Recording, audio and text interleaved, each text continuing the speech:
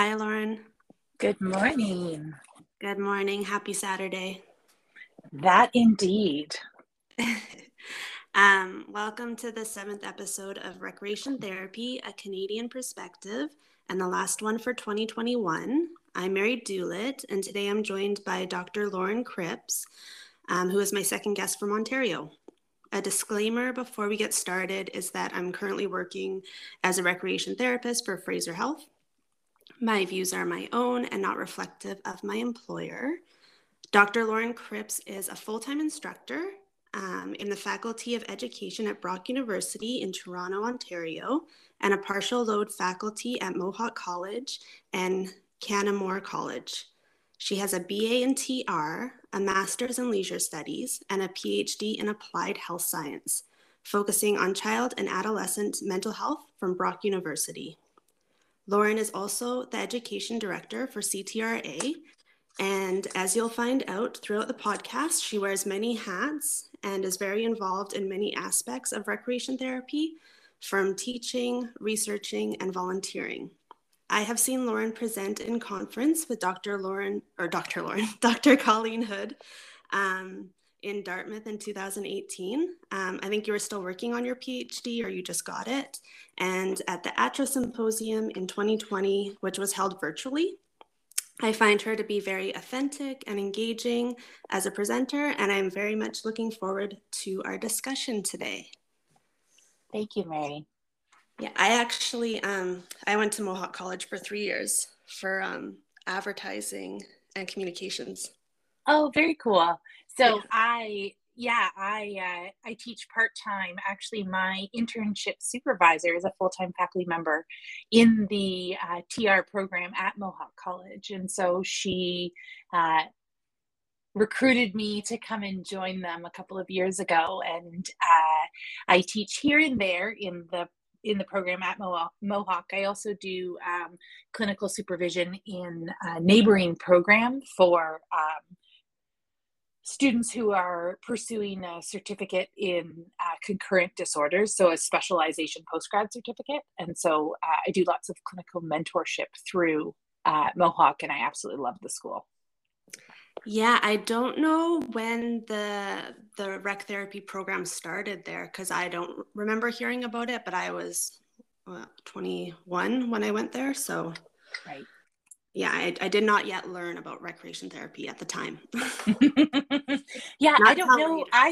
I actually don't know when if Joanne Broman is listening, she's going to shudder because I don't actually know the dates of the TR program at Mohawk either. She's the program coordinator and has been part of the program for years and years. She's been at Mohawk for I think about 30 years and super dedicated champion to TR. She would probably get a kick over the fact that I have no idea when the program actually started. I just come and teach and do my thing. Well, that's good. That's good enough. Okay, so you have a new exciting role as editor-in-chief for the Canadian Therapeutic Recreation Journal. The TRJ is a well-established American journal in our field. Why do you think a Canadian version is needed? Well, it's an interesting question, and I think that you kind of hit the nail on the head with this question, because the reality is that's probably something that's gone through a lot of people's minds as they have stumbled across our call for papers or any of the promotional plugs that have happened over the last several months promoting this new journal that we're creating. And I'm serving as the interim editor-in-chief and very much looking forward to someone far more qualified than myself to take it over and run with it long term. But in the meantime, I was part of the conceptualization team and by pure happenstance ended up being asked to stick around and serve to launch it. And what's so interesting about this is that I think so often when we hear about new and upcoming journals, we immediately kind of thrust ourselves into this idea of competition, that the two journals are intended to compete with one another, when actually we come from the same publisher. So Sagamore Venture is the publisher that backs the TRJ and has always backed the TRJ. And they were the ones that actually approached CTRA several years ago. It was the president of Sagamore Venture that approached CTRA, because they're typically at our conferences, and said, would you like to start a Canadian journal? And at the time, there just wasn't the manpower on our board and the skill sets on our board to really drive that force. And with COVID and us being kind of planted in our homes, no different than you creating this podcast, it was like just sort of the perfect storm to move forward with their request. And so our Canadian Journal of Rec Therapy, the CJRT, is complementary to the TRJ. So if you pull up the mission and vision of each of the journals through the Sagamore Venture website, one of the things that you will discover quickly is that the TRJ is very research heavy and focuses on quality research that is directly connected to TR in some capacity. They also publish a lot of conceptual papers, such as the leisure and well-being model. So from that perspective, they really are quite heavy on the academic side of TR. And so the Canadian Journal is in complement to that, but what we are focusing on, the papers that we are thirsty for, are the papers that take these conceptual theoretical ideas and translate them into practice. So when we began to explore the idea of this journal, what my position was in the proposal was simply that what we need in the field are articles that teach practitioners how to take what they've learned and infuse it into practice, because I think that's something that us educators and scholars take for granted. Those are the pieces that so often are missing from our research articles. We're so focused on presenting our data and illustrating the value of what we've done that we forget about that translation piece. And knowledge not translated is knowledge not acquired. And so that's really our focus for this journal, is to take all of these beautiful research pieces and promote the creation or the authorship of manuscripts that tell practitioners what to do with it. Okay, I have a couple thoughts. First of all, I'm going to pull an Oprah here and say that I love, you know, how she repeats what people says and puts her hands up. Yeah. So, I was a big fan of hers. That's perfect. So, I like that you said knowledge not translated is knowledge not acquired. Love it. Good quote. And then, yeah, my personal thought on the Canadian TRJ is that I was like, oh, that's sweet. That's awesome. It'll focus on more Canadian stuff because as with the title of this podcast, I think the climate's different in some ways in Canada versus the States or versus other places. And it's nice to sort of encourage more research in whatever way possible. And so, yeah, hopefully you get a lot of submissions and it becomes as large as the American one. Yeah, and I mean, it's the TRJ has been around for so long that, to try and compete with a journal that's so well established would be a foolish thing to do in the first place. Also, the competitiveness of our profession, of the profession of TR across the board, is part of what has led to the disconnect across our country. And so one of my roles is to really encourage people to move from this space of competition to the space of collaboration. And what I hope to see happen is that through the CTRA backing this journal, we can create a platform for practitioners and researchers to come together, because we have two very different skill sets. And myself, I happen to be a community engaged researcher. So everything that I do is about the integration of work, development of programs and measurement of programs with real people.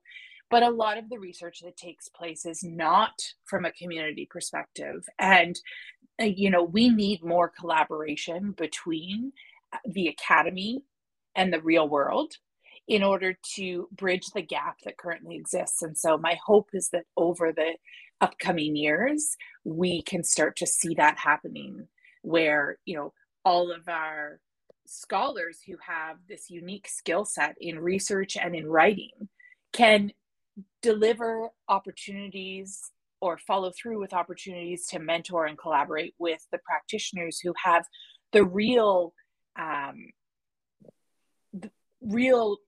clear indications of where the field is at and what is needed on a practical level.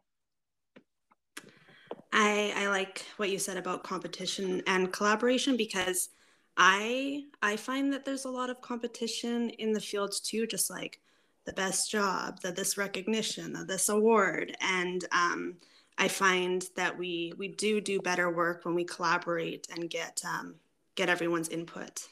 Absolutely. Yeah. All right. So, you kind of already talked about this, but sort of what your role has been in creating the TRJ and who else is involved in this process. Mm-hmm. So this process was initially taken on by myself and Glenn Skimming, who is the current president. At the time, he was president-elect. He's now the president of CTRA. We kind of joined together. So Glenn was actually the one, at the time he was marketing director, he was the one that Sagamore had approached and said, "Hey, Glenn, what do you think about this idea?" And this was, I want to say it was actually at the Dartmouth conference, because I remember Peter, the president of Sagamore Venture, having his booth set up there on the mezzanine level. And so I want to say that's where they had this conversation, but I don't know for sure. Glenn probably told me and I probably blocked it out. But Glenn was kind of the one that said, "Hey, I'd been asked about this. Like, do you have any interest in joining me in this journey?" And I thought, well, sure, why not? So he and I started having regular calls, regular video conference calls with Peter Bannon from Sagamore Venture. And we kind of worked together to hash out what the scope of a journal would be with Peter's mentorship, because really he has the expertise in this. Glenn and I have, we're happy to support, but neither of us are particularly qualified to know how journals work from the publisher's perspective and how, subscriptions are found and all of that. All the business side is Peter and his team. But we basically worked through the concepts and, started to think about what would make sense. And Peter had lots of ideas, because it was him that initiated the conversation back when. And so we kind of took his ideas and brought it back to the board of directors and talked a little bit about that over a period of months. And then eventually we came up with a focus of the journal. And then we had to hash out the actual agreement and what that would look like. And so all of that, things don't move quickly at the board level ever. We only meet monthly, and the board is made up primarily of volunteers. We do have a few employees at CTRA as well. So meeting once a month and getting through the agenda is always an exciting adventure. You never know what's going to happen when. But eventually we did have a signed agreement starting, I think it was signed in February of 2021. Then we announced it as part of TR month, and began the process of putting things into place, establishing, the publishing guidelines, creating the website, all of these pieces. And our first call finally just closed. So now we have our interim editorial board, which is made up of myself, Dr. Anne-Marie Sullivan from Memorial University, Dr. Colleen Hood from Brock University, and Dr. Sarah Moore from Dalhousie University. So there's I'm serving as the interim editor-in-chief, and my three colleagues, who I'm fortunate enough to also call my friends and my mentors, will serve as the editorial board with me. We're all on the interim level. So once we've launched the first issue and survived, our next phase will be to actually release a call for editor-in-chief and begin the process of finding someone who has a long-term vision for this journal, who has the experience in the academy and in the world of periodicals to be able to support this journey long term. Well, that's a good team. Dr. Sarah Moore was my teacher at Douglas College, and I actually watched her dissertation at VGH when she got her PhD. Very cool. Yeah. Sarah's a very good friend of mine, and we actually have a funny relationship because Sarah and I actually went to the same high school. I will proudly remind her she is 1 year older than me. Okay. Actually, Sarah's sister and I were in the same year, and she was a year ahead of us. But Sarah and I never met I didn't know her in high school, despite the fact that we were at the same school all the way through high school. I never met her. And then it wasn't actually until I was teaching at Brock and she came to teach sessionally at Brock that we met.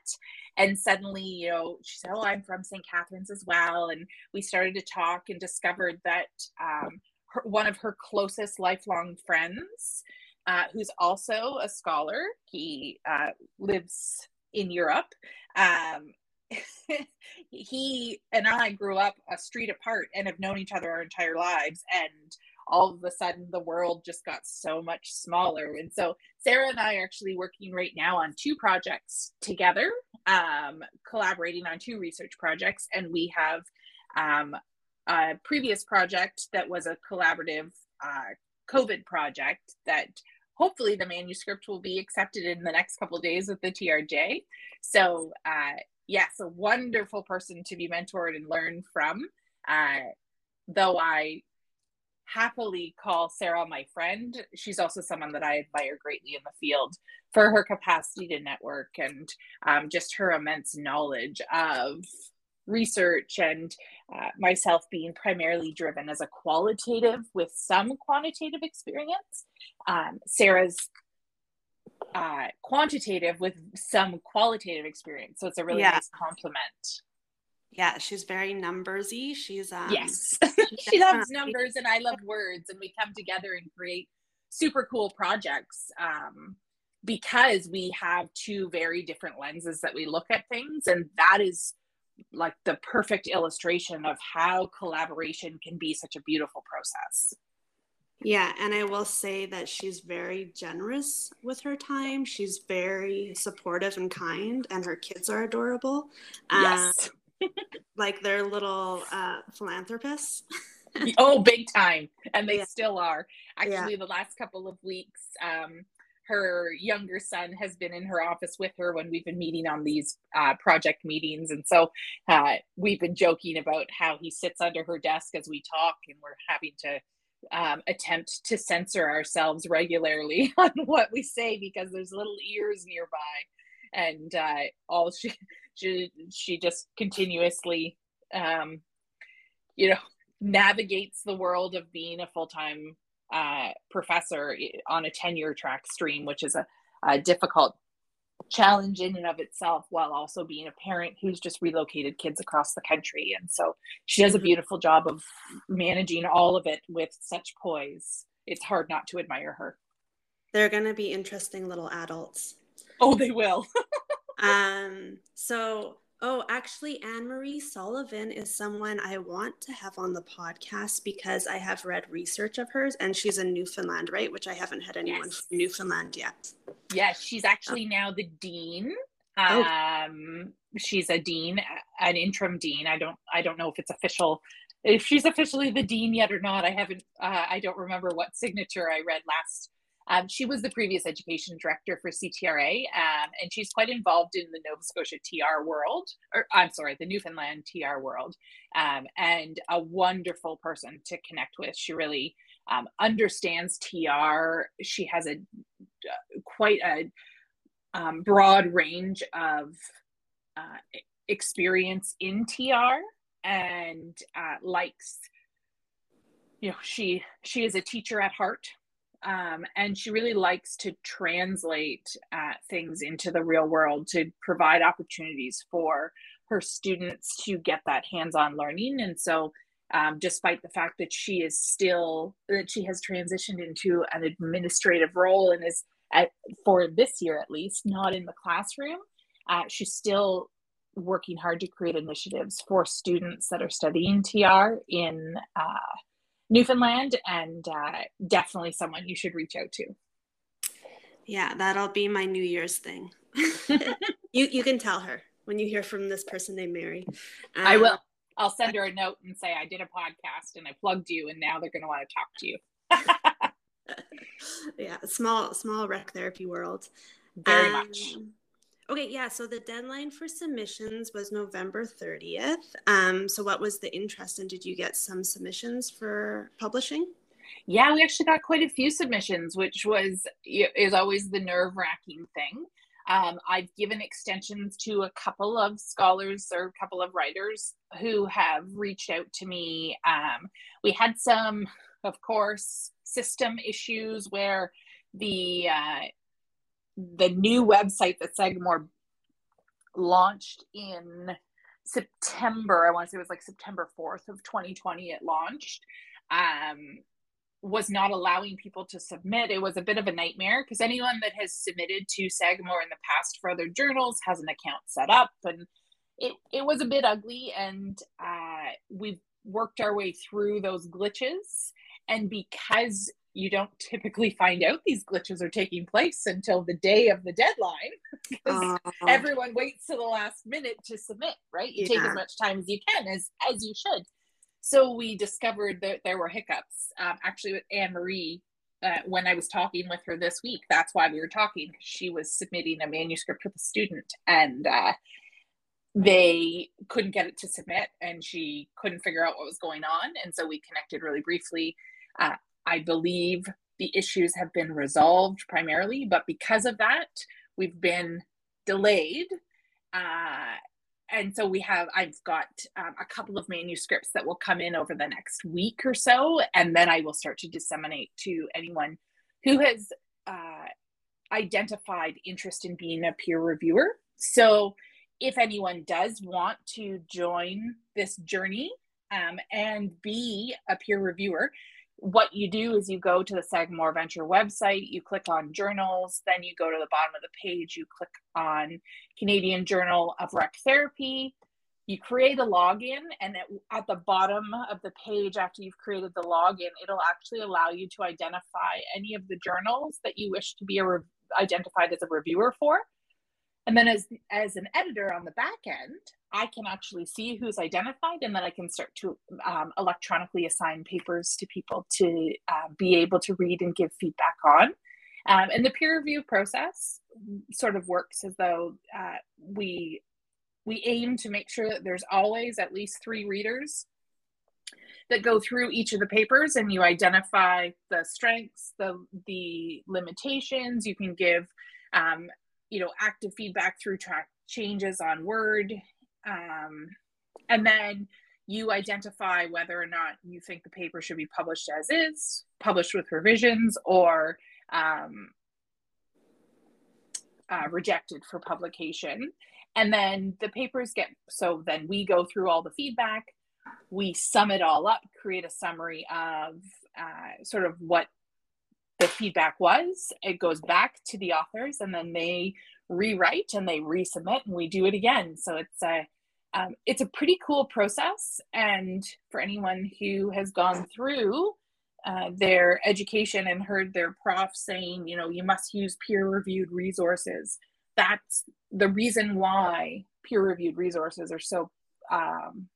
are held in such high regard, is because they do go through this vetting process for people who have some content expertise. Does a paper ever get published as is? I feel like that's a dream. You know what? I have to be honest. If I was going to guess, I feel like one of the papers that Sarah just submitted to a journal just got accepted as is. Wow. I feel like I read that and thought, oh, you're brutal. But I could be wrong. There could have been a process. It's very infrequent. And again, sometimes the feedback is just formatting based. Sometimes it's to do with, asking for a few more references to be given. If they've been limited in the amount of references that they've added throughout the text, we might say, add this here, add this there. And sometimes it's the order. I've had papers that have come back to me where the reviewers felt that the flow of the paper would actually work better if I had changed the order in which I had my discussion. So it is infrequent for anything in the academy to be accepted as is, not infrequent. It is infrequent, but the word should have been uncommon. Yeah. Certainly an uncommon thing, not impossible. And I think we see more feedback given on the social science side of things than we do on the hard science. When you are publishing data, hard numbers data that is very clear, and it's a highly quantitative study with limited discussion, I think those are the papers that typically get accepted a little bit more readily than the conceptual papers that have lots of theory woven throughout them. And I would be more like you. I'm more on the qualitative side, but I have a lot to learn about implementing theories and using measurement tools to sort of support the findings stronger. Right. But I mean, which isn't uncommon. Most people have all of the ideas in their head and understand the theories. They just haven't had the opportunity to actually develop the skills associated with that integration piece to make things, to kind of synthesize the overall concepts in a way that creates a nice narrative. Yeah, I think I cut myself some slack though, because I'm a bachelor's level education. So when I do go for my master's, that will definitely help, especially with the statistical classes that you guys take. For sure. Your research methods classes teach you a lot and traumatize you even more in the best way possible, because they force you to own your own positionality and recognize what your position is within whatever it is that you're doing, and how to work with that in a way that honors the research as something that is outside of you, but also recognize what your role is within research. And then it also teaches you, how to choose what method and what makes the most sense and what is your worldview. And, I always kind of laugh and think when I think about the methods courses that you're required to take that are non-optional, I think the best way to explain them is that they sort of lead you to an identity crisis in a way that is both helpful and destructive at the same time, but sets you up to do so much better work at the graduate level. Break you and then make you, hey? Yeah. Okay, so I'm just going to skip to question 5 because you already kind of talked about why peer-reviewed academic research in our field is important. Do you have anything else to add to that? I don't think so, other than, peer-reviewed academic research, it creates a foundation to say that this isn't just my idea. This is my idea, and it's been vetted and collaborated with others. And so it's the highest degree of rigor that we can get.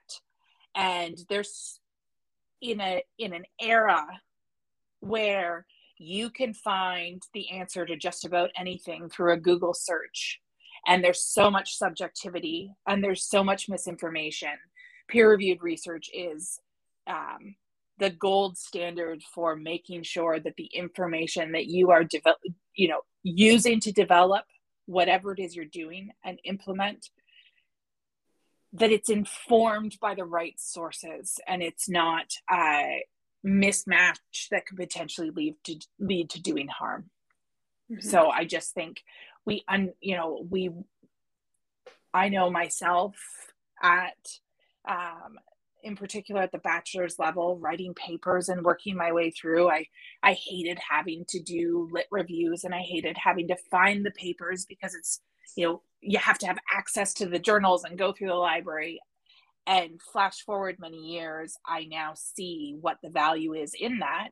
But I also need to recognize that there's a gap, because peer-reviewed academic research in TR is extraordinarily limited. We don't have a large body. And one of the things that I think as educators we often fall short on is teaching our students how to learn from other disciplines and how to integrate work from other disciplines into ours in a way that honors both their position and our profession. The other piece of peer-reviewed research that's important to recognize is that not all of us will work for organizations that have access to peer-reviewed academic work. And so there becomes a gap in practice as a result, because you have to have paid subscriptions, and subscriptions for journals cost libraries hundreds of thousands of dollars every single year. And we often take for granted, when we work for a large health authority, for example, we take for granted that we continue to have access to these journals, whereas people who work for small community organizations or potentially are self-employed, they lose access after graduation. And so one of the reasons why the CJRT became something that I was interested in was members of CTRA will be able to access the journal through their membership. It's built in as direct access. And so it'll at least give them, over time, as we develop a database of papers, it'll at least give them access to some practice-based evidence that they can weave into whatever it is that they do in the so-called real world. Yeah, I was working for a nonprofit right after my graduation, and I wanted to work on a research study that followed up with my student study that was in the TRJ. Mm-hmm. And so this one's currently being reviewed for publication in the TRO journal. But when I first started, I was like reaching out to my friends and stuff in health authorities and like, hey, you want to partner in a paper with me so I can access your journal? Because I can't access the Douglas College library anymore. It was very challenging. And then thankfully, when you do work for a health authority, you can literally send like keywords off and stuff like this to the library, and they do the search for you, and then you read it. Yes. Which is a very time consuming piece, but I have a whole trifecta highlighter process with notes and I do enjoy it, but it's very time consuming, and then to synthesize it after is very thoughtful, and you need concentration. You kind of talked about how people can access the journal if you're a CTRA member. So there would be no... I keep scooping you. I'm sorry. You know, I'm not even looking, and you had told me the things you were going to ask, and I think it just probably got embedded in my gray matter, and I keep scooping you. So I apologize. I see how you work. That's fine. I'm on the ball, so that's good. No Christmas parties last night. So, okay, but I'm going to go back to question 4 because I'm not skipping that. But so this journal will be free to CTRA members. Is there a cost associated to like non-members? I'm certain that there would be. I don't know what it is. So that would be through Sagamore. I want to say that like you can buy individual issues of the TRJ if you don't have access to it, but it's a bit cost prohibitive. So I assume Sagamore will be set up with the Canadian Journal to do the exact same thing, where people can buy individual issues for access. But I know the next step that Sagamore will be working on is having the journal promoted and purchased by academic institutions as well as health authorities. So I assume marketing sales people will begin to reach out to various institutions that likely already subscribe to the TRJ to invite them to also subscribe to the Canadian Journal of RT as a complimentary periodical that their members can have access to. In terms of access beyond that, I have no idea what it would look like.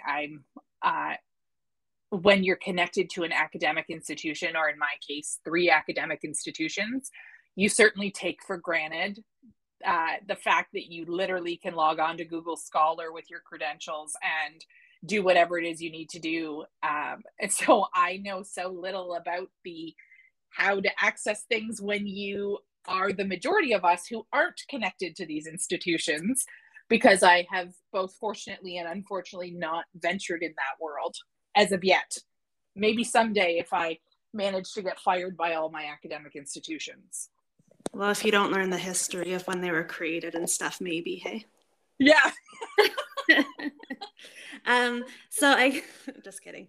I guess people should just become a CTRA member and then they'll get free access, right?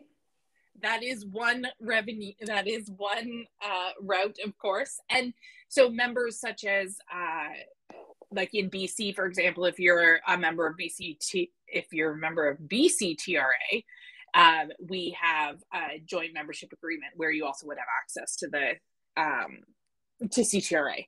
So certain provinces have JMAs, which allow their members to have access both provincially and nationally. And I believe all of our board members that make up the areas across the country are working towards creating JMAs. I know for Ontario, when I was the central director, it was something that I was in conversation about and subsequently dropped the ball on because I moved into a different role. And we have just backfilled our central director position. She'll be coming on for January. So there's been some gaps there, but hopefully, if this were an ideal world, hopefully each one of our provincial associations and or provincial chapters will eventually have a JMA with CTRA. And then so long as you are a provincial member, you'll automatically have access to the journal. Is that Valen from Saskatoon that's going to be the central director? No, we have Anne-Marie, a different Anne-Marie coming on. She's actually from the Quebec chapter, and okay. She'll be doing central. Nice. So Valen is already on our board and attends meetings regularly. She's lovely. So I don't remember what Valen's role is. Western? Well, Saskatchewan, so that's why I thought it was central, but no, I'm so wrong. Central is Ontario and Quebec. Oh. So I want to say, my issue is I don't remember what everyone's actual title is. I just know who they are. Right? When you're in board meetings, you don't say, "Let's hear from Central, shall we?" We say, "Let's hear from Anne." Who are you again? Where are you from? Yeah, I don't know. Let's see, where is Val?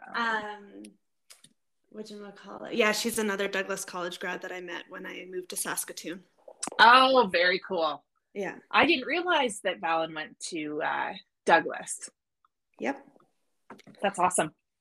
She got her degree there. She might have done her diploma at Sask Polytech. I'm not sure. Right. Okay. Can you speak a bit about the criteria for publication and where practitioners can go to submit research articles in the future? Yeah, so the criteria for publication, what we're focusing on is papers that highlight what you're doing in practice. So, that evidence-informed, evidence-based approach where you have some theoretical underpinning to the programs that you're creating, and you're really writing about how the programs are working. So it's always nice when you can present some data that demonstrates effectiveness of interventions. So those pre and post assessments that I am always plugging people and encouraging people to use pre and post measures with your clients, but to be able to present some values for change as a result of the interventions. is super helpful data, not only to be able to demonstrate the value of your practice with them amongst, your colleagues, but also to be able to demonstrate to clients why their time with you was worthwhile, and to really start to close those gaps on clients continuing to practice the things that they're doing. In terms of submission, you go directly to the Sagamore Venture website and you create an account, and then you submit your paper through your account to the journal. So it's a pretty seamless process. And if I've learned anything in this role, it's how often quality practitioners are intimidated by the process of writing a paper. And so we have been talking, I don't know where we're at in the discussion at the moment, but I had suggested that there might be value in the upcoming conference for creating a session on writing a publication. And we talked about potentially having someone from Sagamore Venture come and join the conversation. I assume I would be tied to it as well, and talking about the steps to writing up the work that you're doing, to give sort of a guiding template on how to write one of these papers. We all have the skills to write a paper.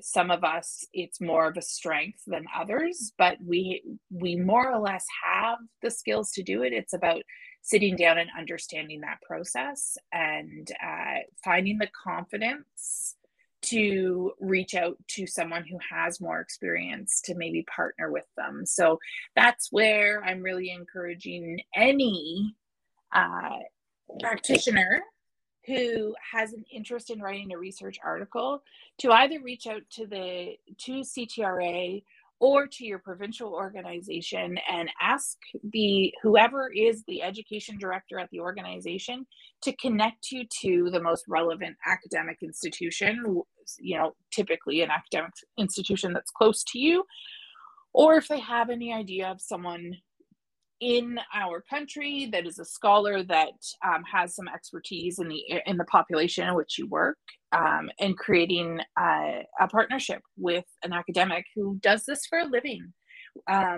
Full-time academics have a scholarship mandate. They are required to constantly be engaged in. It's built into their workload. So I know full-time faculty members at Brock, for example, have a 40-40-20 workload. 40% of their job is teaching, 40% is research, and 20% is service. And so we are required to continuously publish. That's what the university and the colleges, somewhat less college, more university, that's what the mandate and the push is. And we have time allocated in our work schedules to support this process. And so certainly you don't have to connect with an academic in order to submit, but if you don't feel confident, it's a great way to go about it. I know our past president, Carl Ings, really wants to publish some of the work that he's been doing. And so he and I are writing it together. Not that I'm in any way some kind of expert, but he seems to trust me because he's a fool. And we're working together to turn one of his previous presentations on his work with PERMA into a submission. We won't get it. It's not going to be in this particular issue, but it'll hopefully go into the next call. And he's gaining the skills that he needs, and I'm able to support him in that process. You probably get this a lot, and I won't focus on it, but I don't know how you have the time for all the things that you do.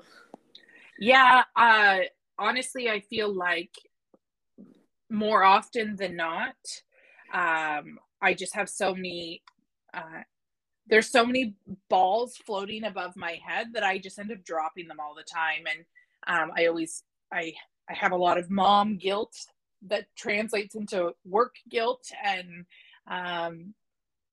I guess the only thing I can say is that when you love what you do, it drastically changes how it feels when you're doing it. And so for me, working with others, collaborating, contributing to research, launching a journal, all of these things, they're certainly time consuming, and there's been so many delays that were sometimes because of my schedule and sometimes because of external things that were out of my control, like the website crashing or people being on vacation that I couldn't move forward. But my hope throughout my journey is that anyone who works with me along the way values the experience and doesn't hold me in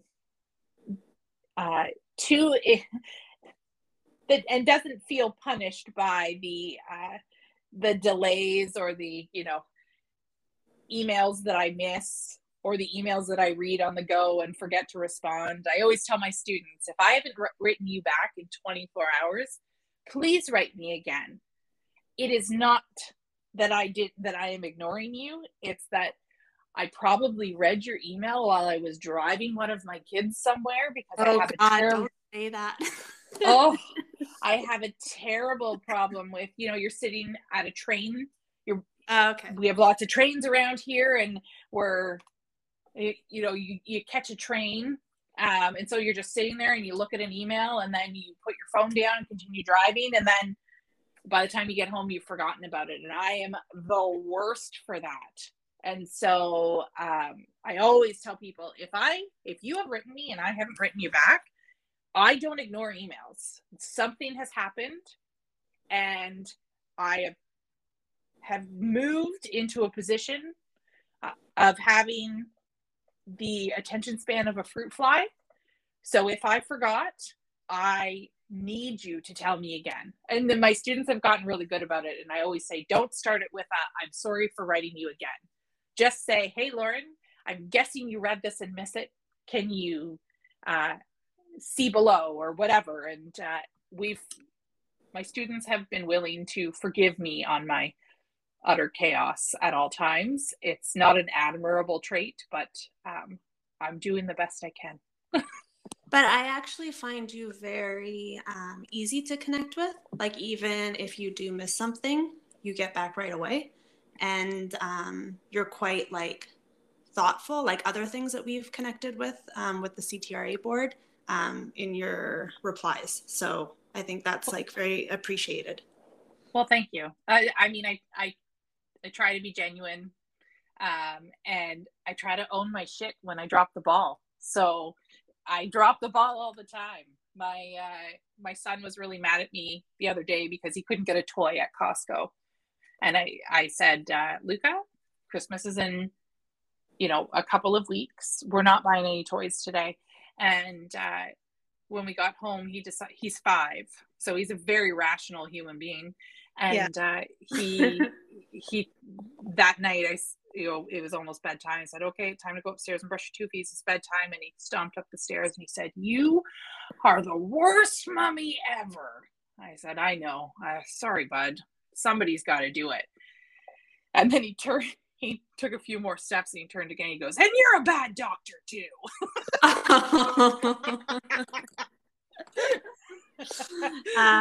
That's pretty awesome.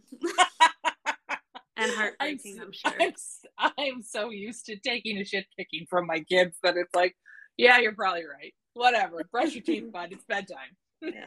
This changes nothing. Continue on. Yeah. You still didn't get a toy. We're already home. Now you're not getting it at Christmas either. Okay. So how did you get involved with research? And can you speak about your approach? You have a little bit, and how mentorship in the process supported your confidence in conducting research. Oh my goodness. I have a strange, history in the academic world, and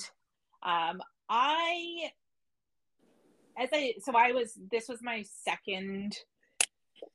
TR was my second career. And so when I went back to Brock, I started in the TR program in 2009. And when I returned to Brock at that time, I I think because I was a bit older, I was married and kind of settled into my life, so to speak.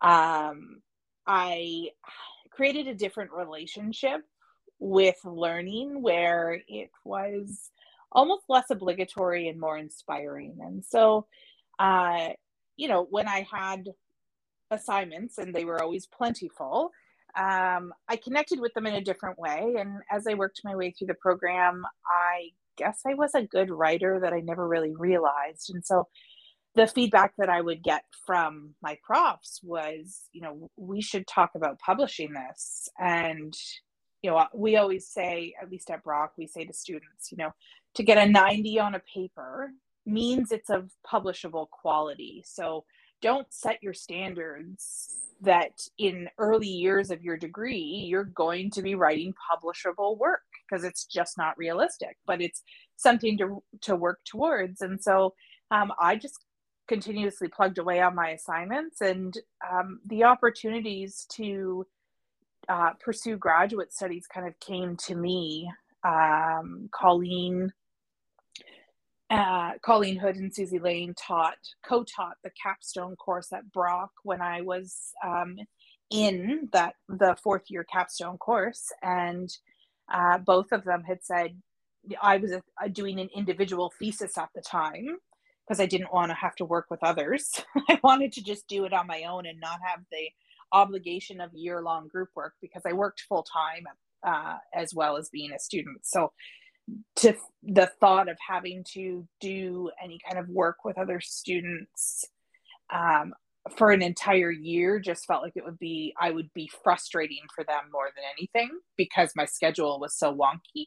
So I decided to do an individual thesis, and I just fell in love with the process of research. And from that point on, it was sort of, I kind of just kept going because I was proving to myself something that, I could do great work. There wasn't really a conscious process so much as I just really enjoyed learning. And I ended up getting funded.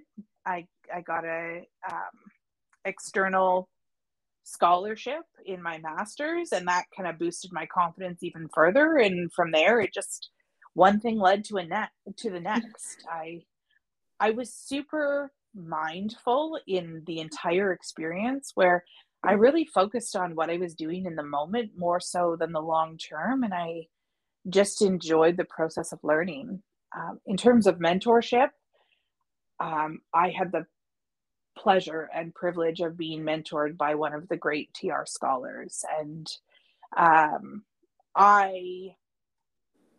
lots of people have criticized my trifecta education. I have 3 degrees from the same institution. But for me, I was fortunate enough to find my champion. And Colleen and I are still friends. We will forever be friends. And learning with her and from her has been the greatest privilege of my life, next to parenting. Because she's so human in her approach. She's obnoxiously intelligent, and I tell her that regularly. Her firing on one piston is me firing on 10.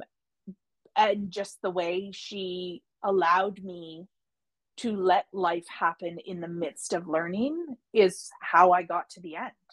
I had my son in the 3rd year of my PhD, and she didn't let motherhood overshadow the process of learning. And she also didn't chastise me when I wasn't as productive as I could have been. And she let the process be mine. She let the ideas be mine. She never tried to bring me into her program of research and turn me into her. She insisted that I find my own way of thinking. And although some of the work that we do is complementary to each other, I branched out and went to child and adolescent mental health. And now we're kind of this force to be reckoned with, because she has this immense expertise in adults and I have an immense expertise in child and adolescent, and we come together and just work well together. I think if there's one thing that I've learned, and one thing that I recommend to anyone who wants to go on to graduate studies or wants to, pursue research of any kind, it's to find your champion. Because when you find a mentor that sees you, that feels you, and that gets you, the process of learning and the struggles associated with it just become so much more survivable. I want that. So that's kind of also, you're doing it again, and that's totally fine. What advice do you have for? No, that's totally fine. At least I'm listening to what you're saying, so that's good. So what advice can you give to practitioners interested in research? So finding a mentor, and then if there's anything else, but also for people who don't feel that they have the skills or time to pursue it, what advice would you give people? Partnership, collaboration, the willingness to be honest and authentic in your partnership of what is and is not realistic is just so important. I am the queen of taking on a million things, but I try to be transparent and say, I only have so much time. And so it might take me a little bit longer. So our goal, we might have to have a more distal goal for the final product, but that doesn't mean that it isn't going to be valuable. It just means it's going to take us a little bit longer because we can only put so much into it. But the beauty of the projects that I've been working on this past year have been with both projects that were collaborative amongst multiple researchers. So, one project I was on, there was 8 of us working together, and, many hands makes lighter work.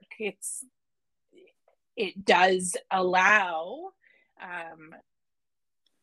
a complementary approach to research. It also allows multiple schools of thought, and you edit each other's work, and you collaborate with each other to hash out what you think is the greatest contribution. And so you don't have to have the skills to write your first paper.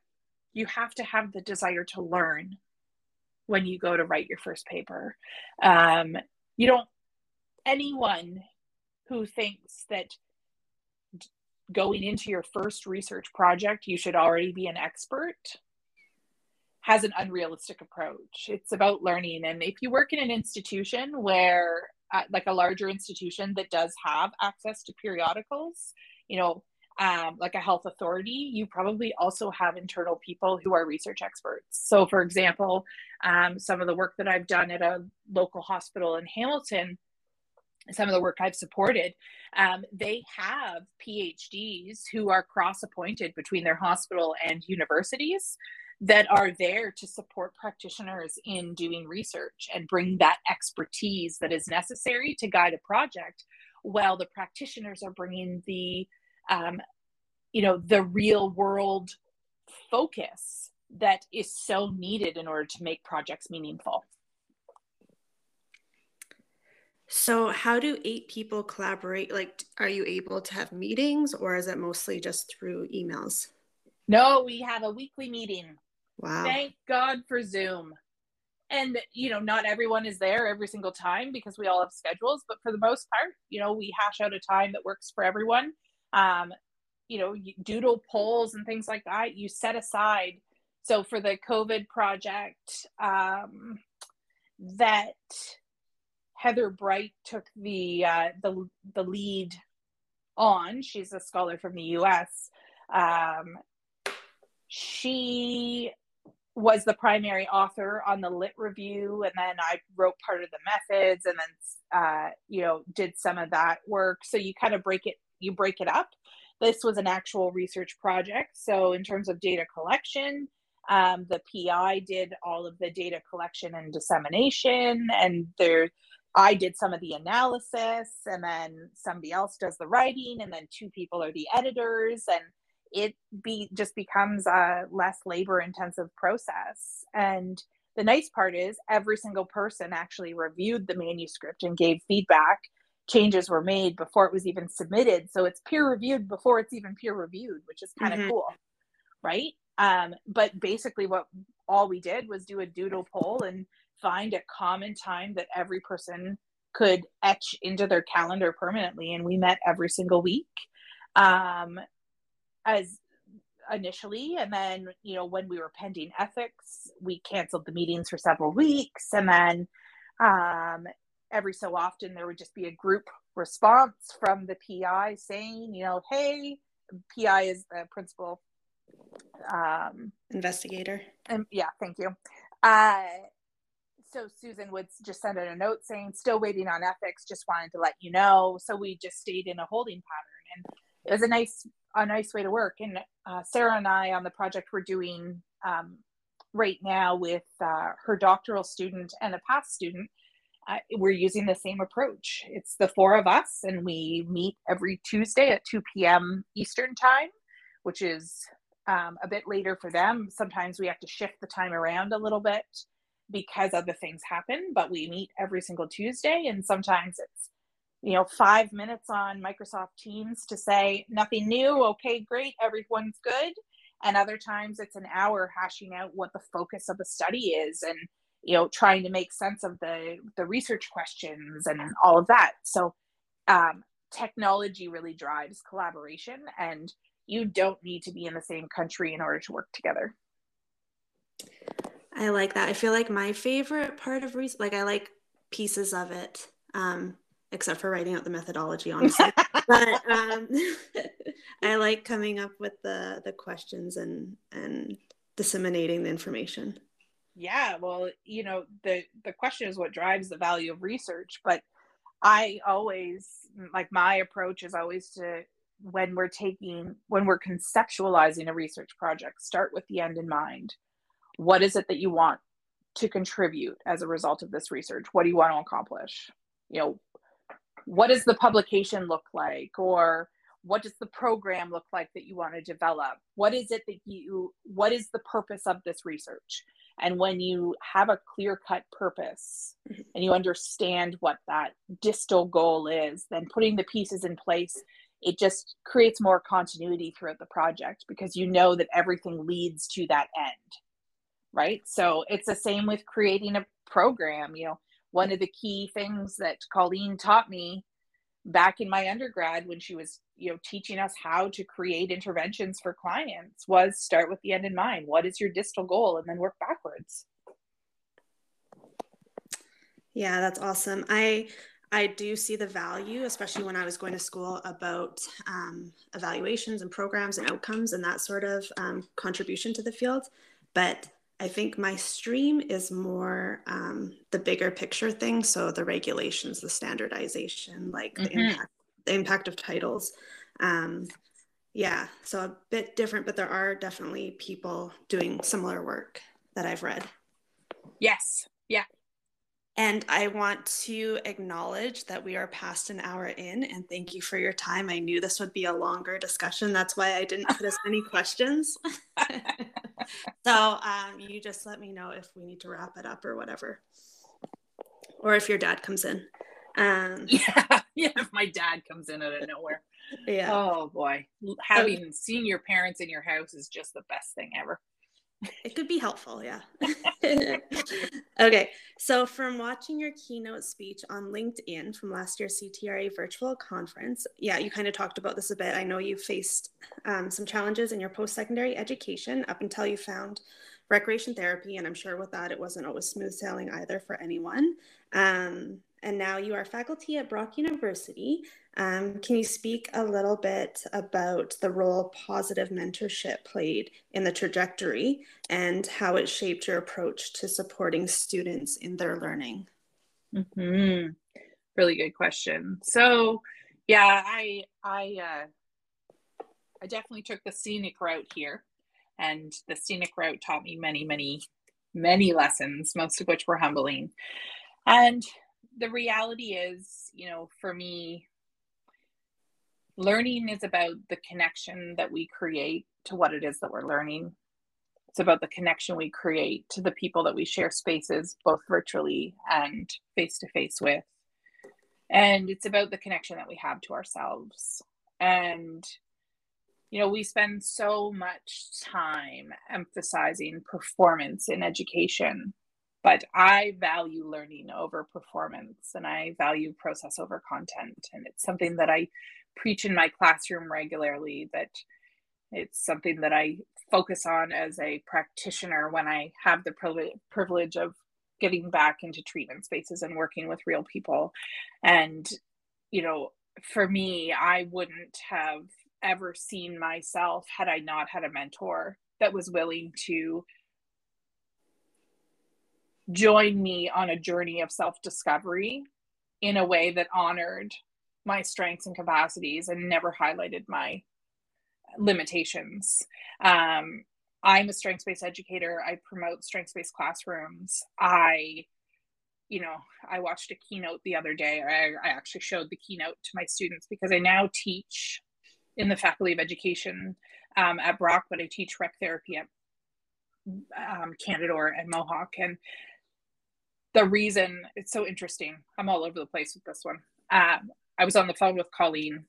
No, it was a Teams call actually, because I'm teaching a graduate course for the first time ever. I'm now teaching in the Masters of Education program, and I feel so small conceptualizing this course, and I feel inadequate as an instructor, despite the fact that I know I have the credentials. It's just this another one of those moments where it's like, holy shit, how did I get here? I went from being a university dropout on academic probation to a PhD that's now teaching grad studies within the first 2 years of her career. Like, how did that happen? And I don't have an answer for how it did, other than I've created authentic relationships with and allowed people to see me and work with me. And I've cared and nurtured those connections. And this semester I'm teaching 6 courses, which was insane. It was the dumbest thing I could have taken on. But it actually wasn't because I was so hungry for work that I decided I needed to do it. It was more that opportunities I'd already had were repeating themselves, and then new opportunities came along, and I couldn't abandon what I'd already said yes to, and I couldn't turn down what came along unexpectedly. And so I ended up with this massive teaching load, which has forced me to refine how I approach teaching and forced me to spend every day in front of my computer and become more efficient. And I've loved it and hated it at the same time, because it's just a huge teaching load to have, mostly in terms of grading. But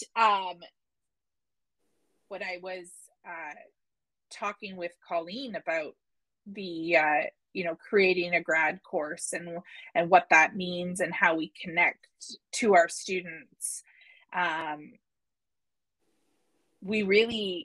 was telling her about this talk that I had shown my students, and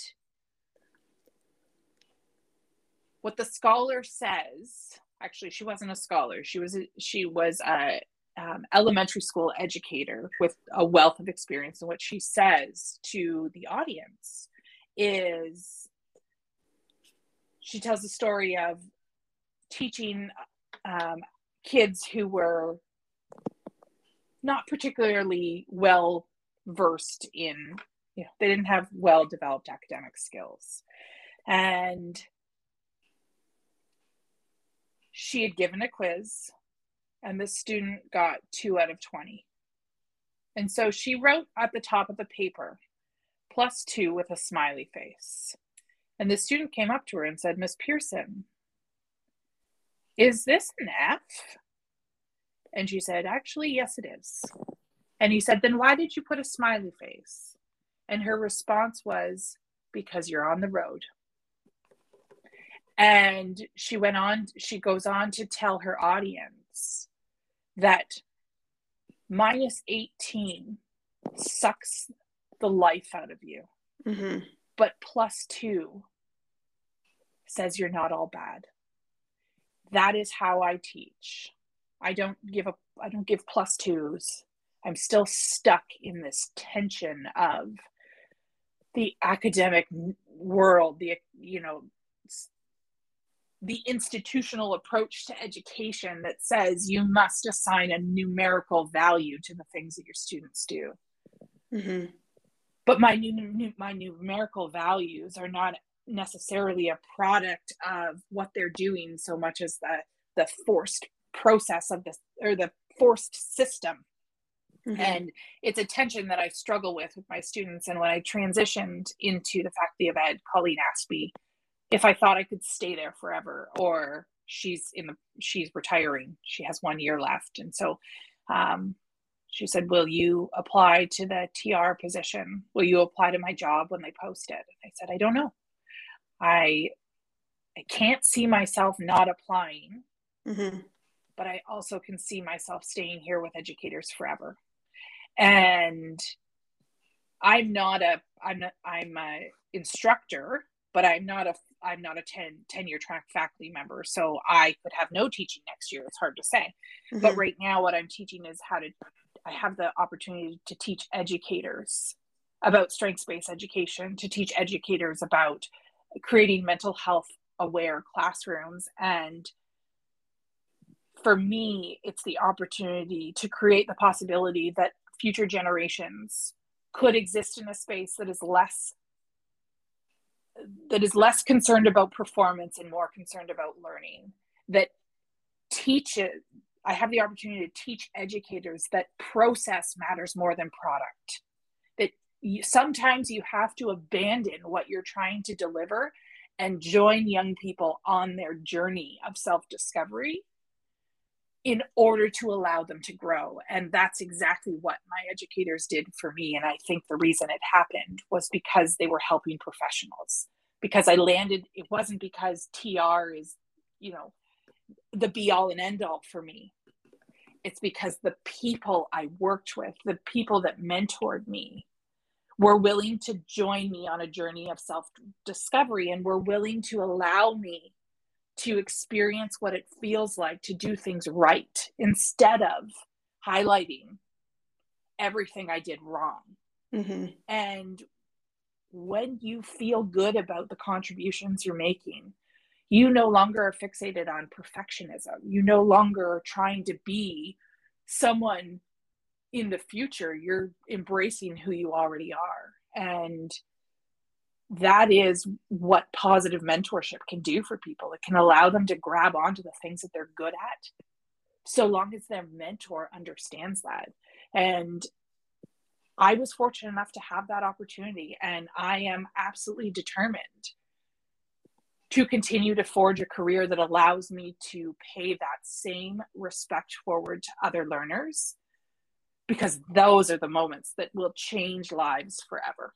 It's not about whether or not you can get 100% on an assignment. It's about whether or not, when you did that assignment, you connected to it and it changed you viscerally. Long-winded explanation. That was very indirect. Sorry. No, I liked all of it. And it made me think a couple of weeks ago, because I work in mental health, substance use, and community in Burnaby. And nice. Yeah, rehab recovery. And I actually just started working with this population in July, and I love it. And it's taught me a lot. And I was doing an initial with a client, and we fill out some, standardized forms or whatever. And it typically helps them see what their barriers are and what they want to get out of working with rec therapy. And this gentleman filled out a lot of check marks, a lot of barriers, and a lot of goals. And he looks at it and he's like, I have a lot of work to do, or I'm not doing well, something negative about himself, right? And I was like, actually, when I look at that, I see that there's a lot of opportunity for education and learning and trying a lot of things. And, we can do a lot of good work together. And I think just having, that sort of approach like you do with your students makes people more open, right? And less punitive, less hard on yourself, and more oh, okay. Rather than oh my gosh, I have so much I need to fix and get better at. Because I never got the best grades, but I can tell you I was probably the hardest working student. I made the study notes for everyone in my class, and I had study groups, and people got A's off of my study notes, but I didn't always. You just can't. Some people just can't. Even though they can apply the knowledge to their work and do good things, it just doesn't always reflect on papers or tests. Yeah, there's gaps, and there's a whole body of literature that talks about the fact that we learn more through failures and mistakes than we ever learn through successes, because what happens is the brain hardwires itself to remember the mistakes that you made so you don't make it again. And so there's some argument to be made that the student who is the top scholar in the class hasn't potentially been the one that's learned the most. It's more so that they have learned how to respond in a way that gets them the grades that they need. But the student who is highly engaged but doesn't necessarily perform at the same level isn't necessarily a subpar student. They could potentially have learned even more than the student who got the best grades. And so when we only value performance, I think there's a whole group within our population that we lose connection with. And so I certainly struggle. I mean, if it were up to me, all of my courses would be satisfactory, unsatisfactory. I wouldn't be assigning numbers. And the unsatisfactory isn't even how I would language it. Like I would probably language it as satisfactory, or let's keep working together. Yeah. That's nice. Or almost there, or you know what I mean? Like there's just, I wish we didn't have to assign numerical values to academic performance, because those numbers, they're such whole values that change the way students feel about themselves. And frankly, the amount of work that we have as students, the amount of work, you can't give 100% on every single thing that you do. And so that shitty grade can have such a detrimental impact on your sense of self and your capacity to engage moving forward. It's so discouraging. I wish there were more institutions that could begin to recognize the shift in pedagogy and why strengths-based educating matters so much. Two thoughts there. So I did a project when I was at Douglas College. I'm one of the faculty, and I know I went above and beyond. Like I had a poster board, I had a plate of cookies, a plate of apples. It was like experimental, plus it was giving information. And I said to my professor, I was like, because sometimes I challenge things, and sometimes I do that. People know that about me. So I just kind of said, like, how does someone, like, I can't remember the language, but how does someone not get 100%? Like when you've like went way beyond what was asked for this minor project. But meanwhile, I know I won't get 100 because it seems like you can never give 100%. Like that's how it seems, that you can never get 100% on projects no matter what you do. And he definitely thought about it, and he's like, like that made him think a bit. But the other thing is, I think you should do a pilot project in one of your schools about this and see what the learning outcomes are for students. I know, I want to so bad. I want to begin to explore the different, like, the really interesting thing is that pedagogical research is, it's not held at very high regard in the academy. Like education-based research is hot and sexy amongst the faculty of education people, but then beyond that, it's like, people don't, there's teaching and the academy are almost dichotomous with one another. It's like there's this whole group of educators at the post-secondary level that love to teach and believe in the value of teaching, and then there's this whole other pod that believe, or at least kind of, subliminally suggest that teaching gets in the way of the research that we're doing. And I think part of what has happened is that the way institutions are funded has changed dramatically. And research is how funds come into the university. And so teaching is not something that is, necessarily privileged in the academic world, and that causes issues. The other piece of it is that students aren't typically aware of is that post-secondary educators are not trained in teaching. They're content experts. They're not process experts. So, they're hired into the university because of the work that they do outside of the classroom. And teaching evaluations matter in the process, but there are so many post-secondary educators that have god-awful teaching evaluations and a career-long history of god-awful teaching evaluations, but have a massive program of research, and no one ever questions their value within an academic institution.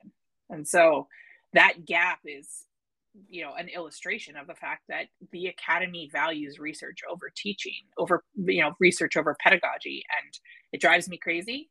I decided in my journey in the last couple of years of my PhD that I was going to become a good educator. And so I took a whole bunch of additional certificates in post-secondary education to learn the process to make sure that my learning outcomes and my course descriptions were synchronous with each other, to make sure that the values that I embodied in my classroom were representative of the learning that I wanted my students to achieve.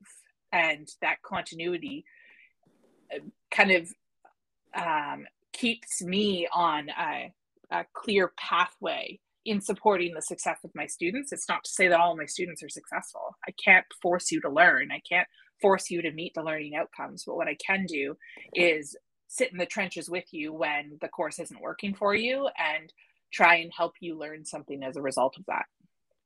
Mm-hmm. And it's like stages of change, and like, is this, just because you're on this path right now doesn't mean it's the path for you.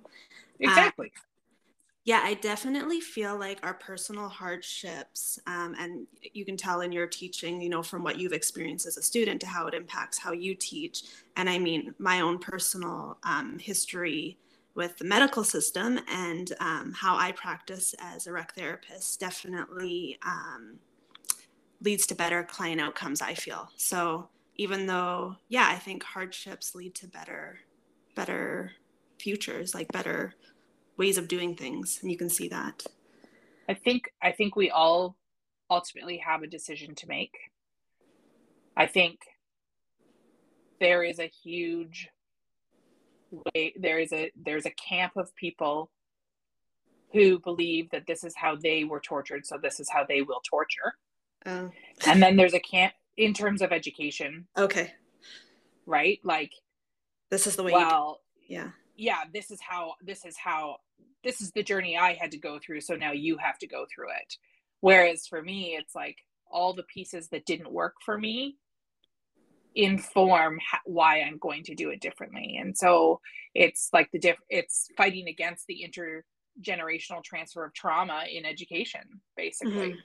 Right? Mm-hmm. If you've experienced shame, you either become a shamer or you speak out against it. And not everyone even has the capacity to recognize the shame that they've experienced. And so that reflexivity piece is something that becomes a big part of my pedagogical practices, of allowing students to explore the shame that they've experienced in the classroom and how that has impacted them. We do lots of activities where I say, like, I want you to think about when you learned X, what was one thing that, what worked for you? What did a really great teacher look like? What did they embody? And then I want you to think about the worst teacher you had and what were the things that they did that make you think that way. Mm-hmm. And really compare and contrast. So what happened in this bubble and what was happening in this bubble? What was the impact on you? And it's allowing students to connect to the shame and blame and belittling that they've experienced, and then taking it a step further and having them to reflect on, so who do you want to be and why?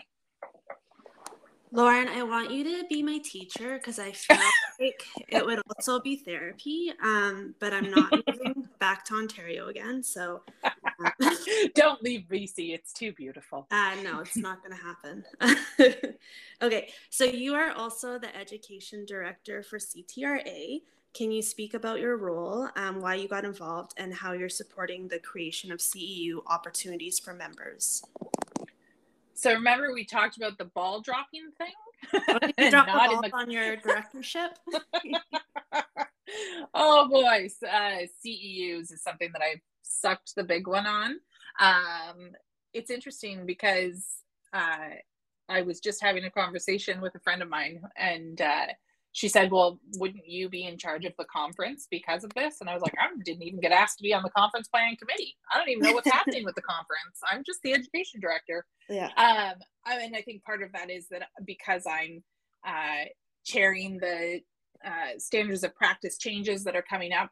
I've taken the lead in reauthoring the standards of practice, and with the journal, I think the board is just aware that my projects are quite cumbersome, and so I'm not part of the conference planning committee this year. Yeah. Because there's other things happening. So within my role, it's kind of a broad role, but my primary focus right now has been the standards of practice changes. So our standards of practice were last authored in 2009, and they're pretty outdated. And so I adopted this process. I was gifted this process from Anne Marie, who started the process in 2020, and we now have a document that's ready to be vetted and has gone out to a few different groupings of people, and now we have a survey tool that will go out hopefully next week, if I can get it out there next week, where we have a group of practitioners, Mary included, as well as some educators who are going to give us feedback on the changes that we've made. And the most significant change that I'm proposing that has promoted the loss of some, that has promoted some TR hatred, I'm certain of,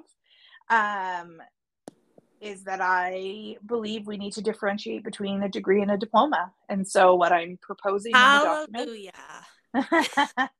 So there's lots of people that think it's wonderful, and there's lots of people that are super pissed that I believe that this needs to happen. However, what we know from, I've been working with a political consultant for almost a year in understanding the process of regulation and how regulation actually takes place. And when you do an environmental scan of TR, there's so much inconsistency across our nation that regulation, we're just not there yet. And we're not there yet because we haven't allowed ourselves to be there. And, standardization of practice is one of the key factors in regulations, and standardization in practice starts with education. If we cannot clean things up and say, this is the clear scope for a rec therapist, and this is what an associate does, and recognize the difference between the two, we're never going to move forward in regulation, because you cannot, the government will not ever agree to that much of a gap in qualification from an educational perspective. If we are not able to say the degree holder does X, Y, and Z, and the diploma holder does X, Y, and Z, if we cannot illustrate a very clear plan for our profession, no government is going to endorse regulation within any province. And so cleaning up these standards is step one of CTRA's initiative to support the provinces that have come forward in saying they want to pursue regulation. So that's been my monster. And I joke and say, I started off in this role with having lots of fans, and I think I'm going to probably stay in the role for a couple of years because these projects are a bit longitudinal, and I'm pretty sure I won't have any friends left when I'm done, but I'll be friends with you. Okay, perfect. I'm pissing off a lot of people, but I'm don't okay worry with it. Yeah, that's fine. I don't understand people who don't want to move the profession forward and don't want what's best for the profession. I think that's been a big struggle for us moving forward, and I don't think it's about looking down on other people or thinking they're not qualified or whatever, because I can tell you that I've worked with diploma graduates who have been in the field for a long time, and they're practicing better than some recent graduates, right, with how they practice. But moving forward, Yeah, you have to, like, if you want to be compared to OT and PT and you want that same level of respect, meanwhile you're doing no research, there's no standards of practice that are like hardwired. How can you ever have that? You're just wishing for it and complaining about it. That was pretty harsh, but that's yeah, it's true. We are allied health professionals next to professions that are master's level entry to practice, and we're saying that a diploma is equivalent to what we do, and then we're asking for respect. It's incongruent. Mm-hmm. And most provinces, like, I think, well, the provinces, there's some provinces that I'm familiar with, but like BC and Alberta and that, especially Alberta with their progression that they recently announced, I don't think, especially in a health authority or whatever, diplomas and degrees are seen as different and valued as different. But yeah, across the board, across the country, it's a mess.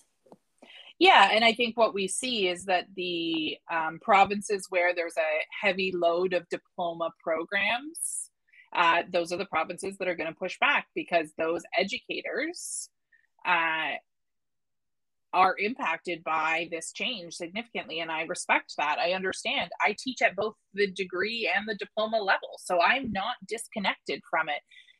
But this isn't about creating a culture of scarcity, and it's not about saying a diploma holder isn't enough. It's about saying a diploma holder has these skill sets and a degree holder has these skill sets, and they're not synonymous with one another, and we just need to differentiate.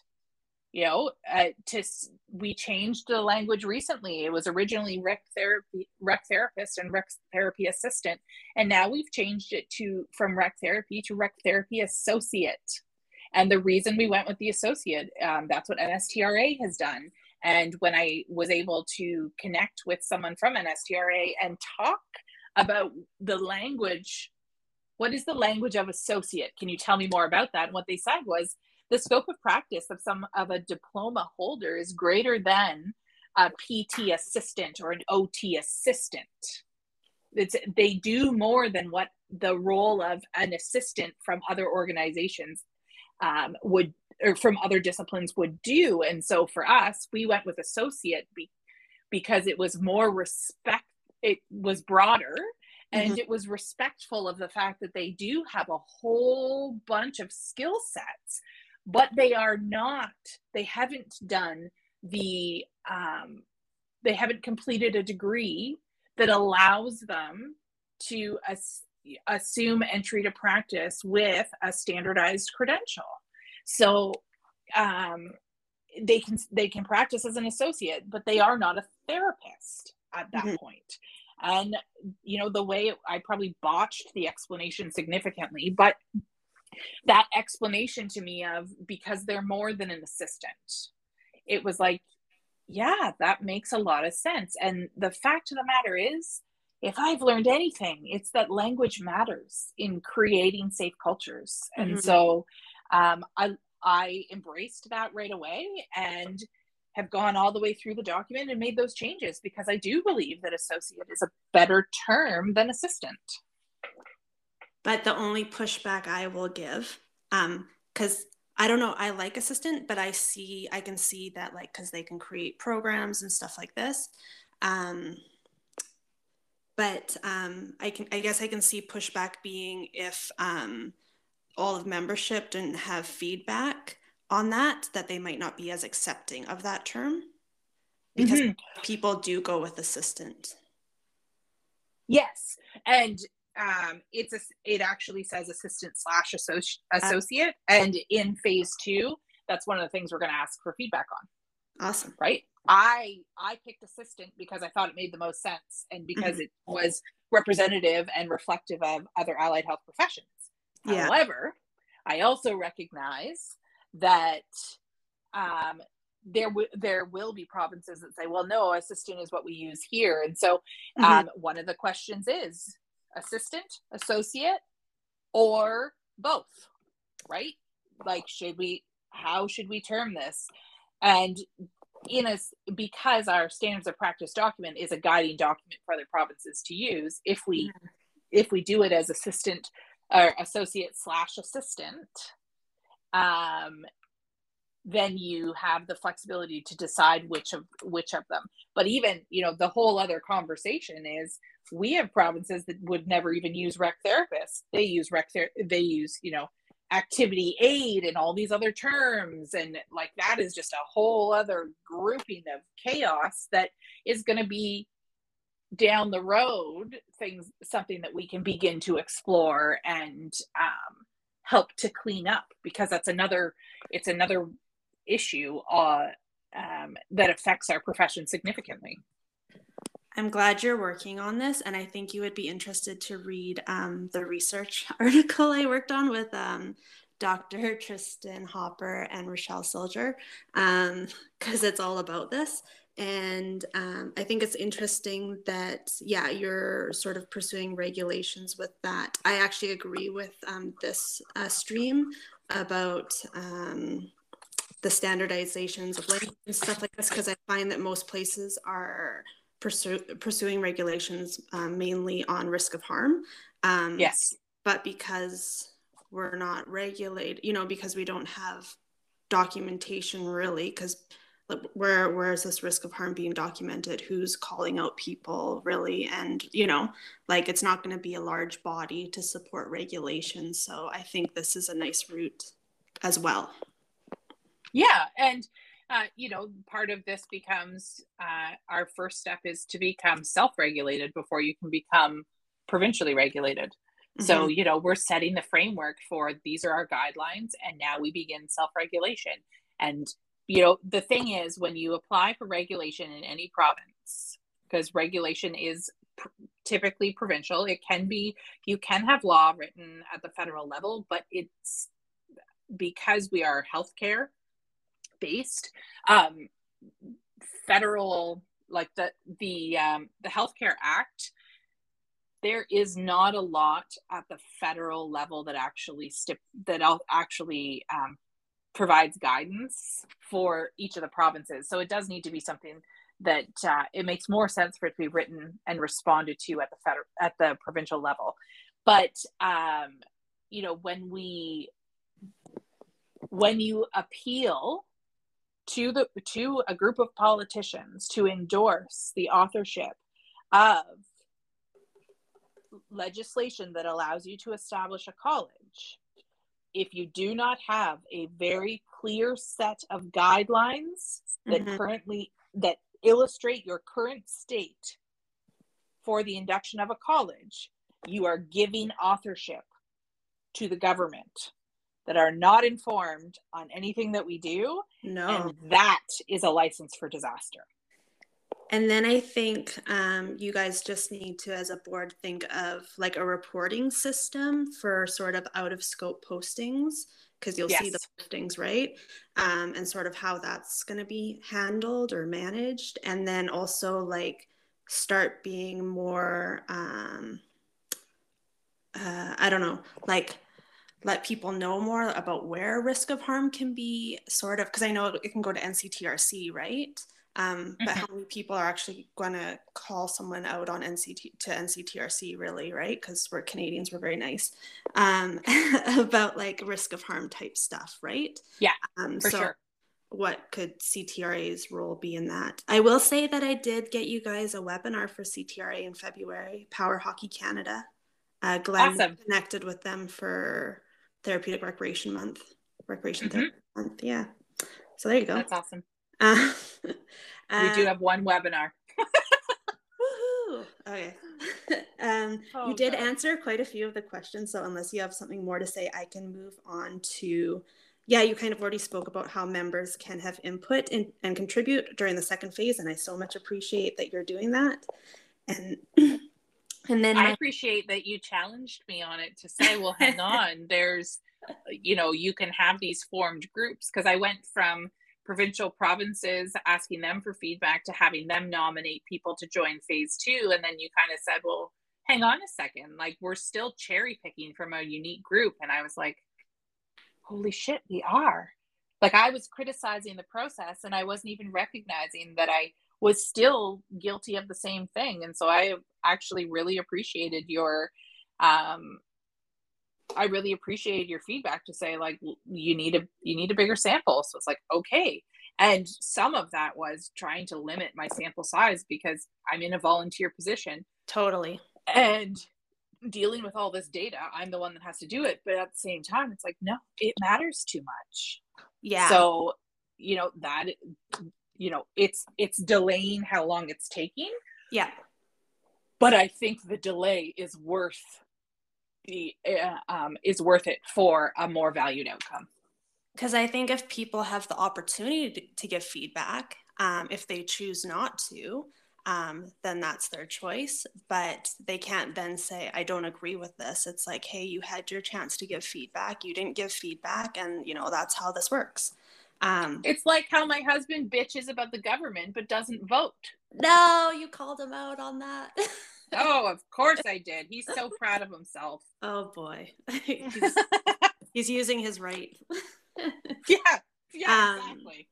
Yeah, but then bitches about, I hate so-and-so and they do this and it's so stupid. I'm like, you don't vote, you don't talk. Yeah.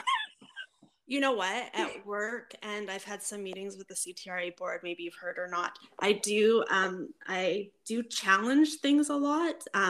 And I understand that I'm not really in a role where I'm volunteering because I'm very selective about where I volunteer and how I spend my time, because I don't want to burn out. But I always hope that I try to be respectful and to give suggestions and not just complain about what's going on. Well, I found your suggestion very helpful. And you know what? Sometimes you have to be willing to take the risk that someone won't like you. Yeah. To speak for what matters. And, I found it very helpful. Yeah, I don't know where I found this confidence to just say what I think. In school, I have been called a blurter outer, but I think I have matured in my approach. Right? And that's what it is. There's nothing wrong with calling people out. It's understanding how to do so in a way that's respectful of everyone involved. And people who can't handle feedback, yeah, it's not generally about the feedback that you're giving. It's generally about the things that are broken inside of them. And we all have work to do, and only some of us will ever actually admit it. Yeah. Some of my friends in the field, they're always like, oh, Mary, be careful what you say. And I'm like, no, because I think I'm like, you haven't actually heard me the way that I say it. Like, it's, Yeah. Anyways. Okay. So I think we can move on to the last question. Okay. Where do you see the profession in 10 years, and what role does academic research and standards of practice play in the progression? Well, I think that academic research continues to be something that's important for all allied health professions, all health professions, I promote evidence-informed practice more so than evidence-based. And the difference between the two is that evidence-based is, very strict and doesn't allow for if you take an evidence-based program that's been measured in a particular population and you plunk it into a new population, it's no longer evidence-based. That's how that works, because it's only been measured with one particular population. And for some reason, people lose that. So evidence-informed practice is about taking frameworks that are evidence-based and infusing them into new environments, infusing them with new populations, infusing them with change, and continuing to measure. It allows space for client input, and it also allows space for practitioner expertise. And I think that beautiful triad of research, research, client input, and practitioner expertise is the goal, should be the gold standard for practice. Because if we are going to market ourselves as client-centered, evidence-based programming is not client-centered. It doesn't allow voice for your client input, and doesn't allow changes to be made. And so that's why I promote it, because I do believe in client-centered care. In terms of where we're going to be in 10 years, well, if we can't come together with the standards of practice BS, we're going to be in the exact same place. the conversation on regulation has been taking place for 25 plus years, and we've gotten nowhere because everyone is so busy competing that they forget to collaborate. And so for me, the call is for us to park our egos at the door and recognize if we do not come together and agree on the basics within our profession of what a degree holder is, what a diploma holder is, what the titles should be, all of these things that have made for a messy national stance or national position.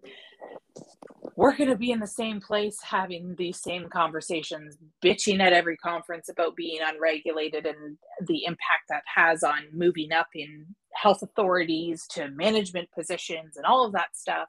I myself am appointed with the Ontario College of Social Workers and Social Service Workers for that exact reason.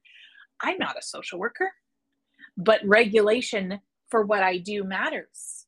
And I can tell you, I would love to be able to be someone that helps to support us moving forward with becoming a more standardized profession, so that provincially we can clean things up in the ways that make sense for each province. Because what the culture and the environment looks like in Ontario is the same as BC and isn't the same as Nova Scotia or Quebec or Yukon. It's, there are some differentiating factors between each of our provinces. We have 13 different provincial insurance plans for coverage of healthcare. And, looking at it even systemically across healthcare, recognizing the individual nature of each province speaks to why we need to have our standards of practice cleaned up at the national level so that there can be provincial response to it. Being a member of the national board, CTRA, I can represent the larger scope of our profession, but I certainly can't represent what happens in every single province. And so my goal in this journey is to provide a framework for provinces to respond to in a way that makes sense for them. I hope to God in 10 years we're regulated, but I'm also fearful, based on what I've experienced in this role over the last 6 months, that we won't ever get there because we just can't get along. And how incredibly unfortunate for future generations, for clients, for educators, for everyone involved, because TR does make a difference, and we need to find ways to be able to standardize our practice and create more rigor so that when we do enter key conversations, we aren't being dismissed. But where we're going to be, I don't know. I can say where I hope. I just don't know that it'll be exactly, that it'll be an accurate reflection, because I have been both privileged and disadvantaged to be leading this journey on behalf of CTRA, and the amount of negative feedback that I've gotten and the amount of pushback and cattiness that has taken place is really disheartening. So there you go. Well, I actually wanted you to say something like positive and motivational, like we're just gonna, but I mean, you can tell the truth. That's fine. I wrote down quite a few thoughts, so I'm just going to say some things. I often say that we're an inclusive profession, but we're too inclusive, let everyone in, every role, do everything. And then also, I've also been at conferences where I've heard people complain about, we've been looking for regulation for this long or whatever. And I just think and I don't know if I've actually said it out loud to people who say this stuff, but what has your role been in moving this forward? What have you actually done? We can't just sit back and just hope that someone else is going to do it. So yeah, I'd be happy to help you with whatever you want to do to move towards this. And then, oh yeah, right. So I have hope that if you're leading this, that things will actually change, because it's funny, you've kind of said throughout how stuff that you're working on gets dropped or takes longer. And I'm like, wow, what would happen if things didn't drop or take longer, because you move pretty quick. I've really enjoyed this conversation so much, and I knew it was going to be a really impactful conversation. And yeah, there were some things that you said throughout that made me emotional. So I wonder if anyone else felt that. You're very heartfelt and genuine and passionate about what you do, and I think you have a very nice approach, and hopefully people can work with you in our field and not against you as you move forward, because you are very open to feedback. So I think, yeah, if people are sort of being catty or whatever, just like take that anger for a moment and like, what are you actually wanting to get out of this? Like, what are your fears or what are your hopes? And kind of frame it in that way, and then you can respond in a more effective way to move forward. Thank you. Yeah, and that's all. I was just going to say, I so appreciate you sharing your time with me today and allowing me the platform to have this conversation, because I think the topics are important. And I, when I get asked to do things, I still kind of sit back and go, okay, well, why do you want to talk to me? Because that seems weird. But I so have enjoyed this process of unpacking with you, and I'm excited to have you join us on this journey of reauthoring the scope of practice, and see where we go. I don't know where it'll be, but I hope it's somewhere great. Yeah, this podcast has been kind of what I hoped, and more than I expected. I'm very grateful to have the conversations that I've had. And yeah, you kind of said you didn't know where to find it. You can find it on Spotify or Apple, and I'll share the link with you after. And I often share the podcast on LinkedIn. And yeah, I think, and in January, because I'm taking like a month and a bit off of this, I'll be talking with Dr. Tristan Hopper about stuff in Saskatchewan, which I'm really excited about. There's a lot of things to discuss in that area. And thank you so much for your time, because yeah, we talked quite a bit. Yes, thank you so much, Mary. I hope you have a great day. Yeah, enjoy your Saturday. Take care. Okay, bye. Bye.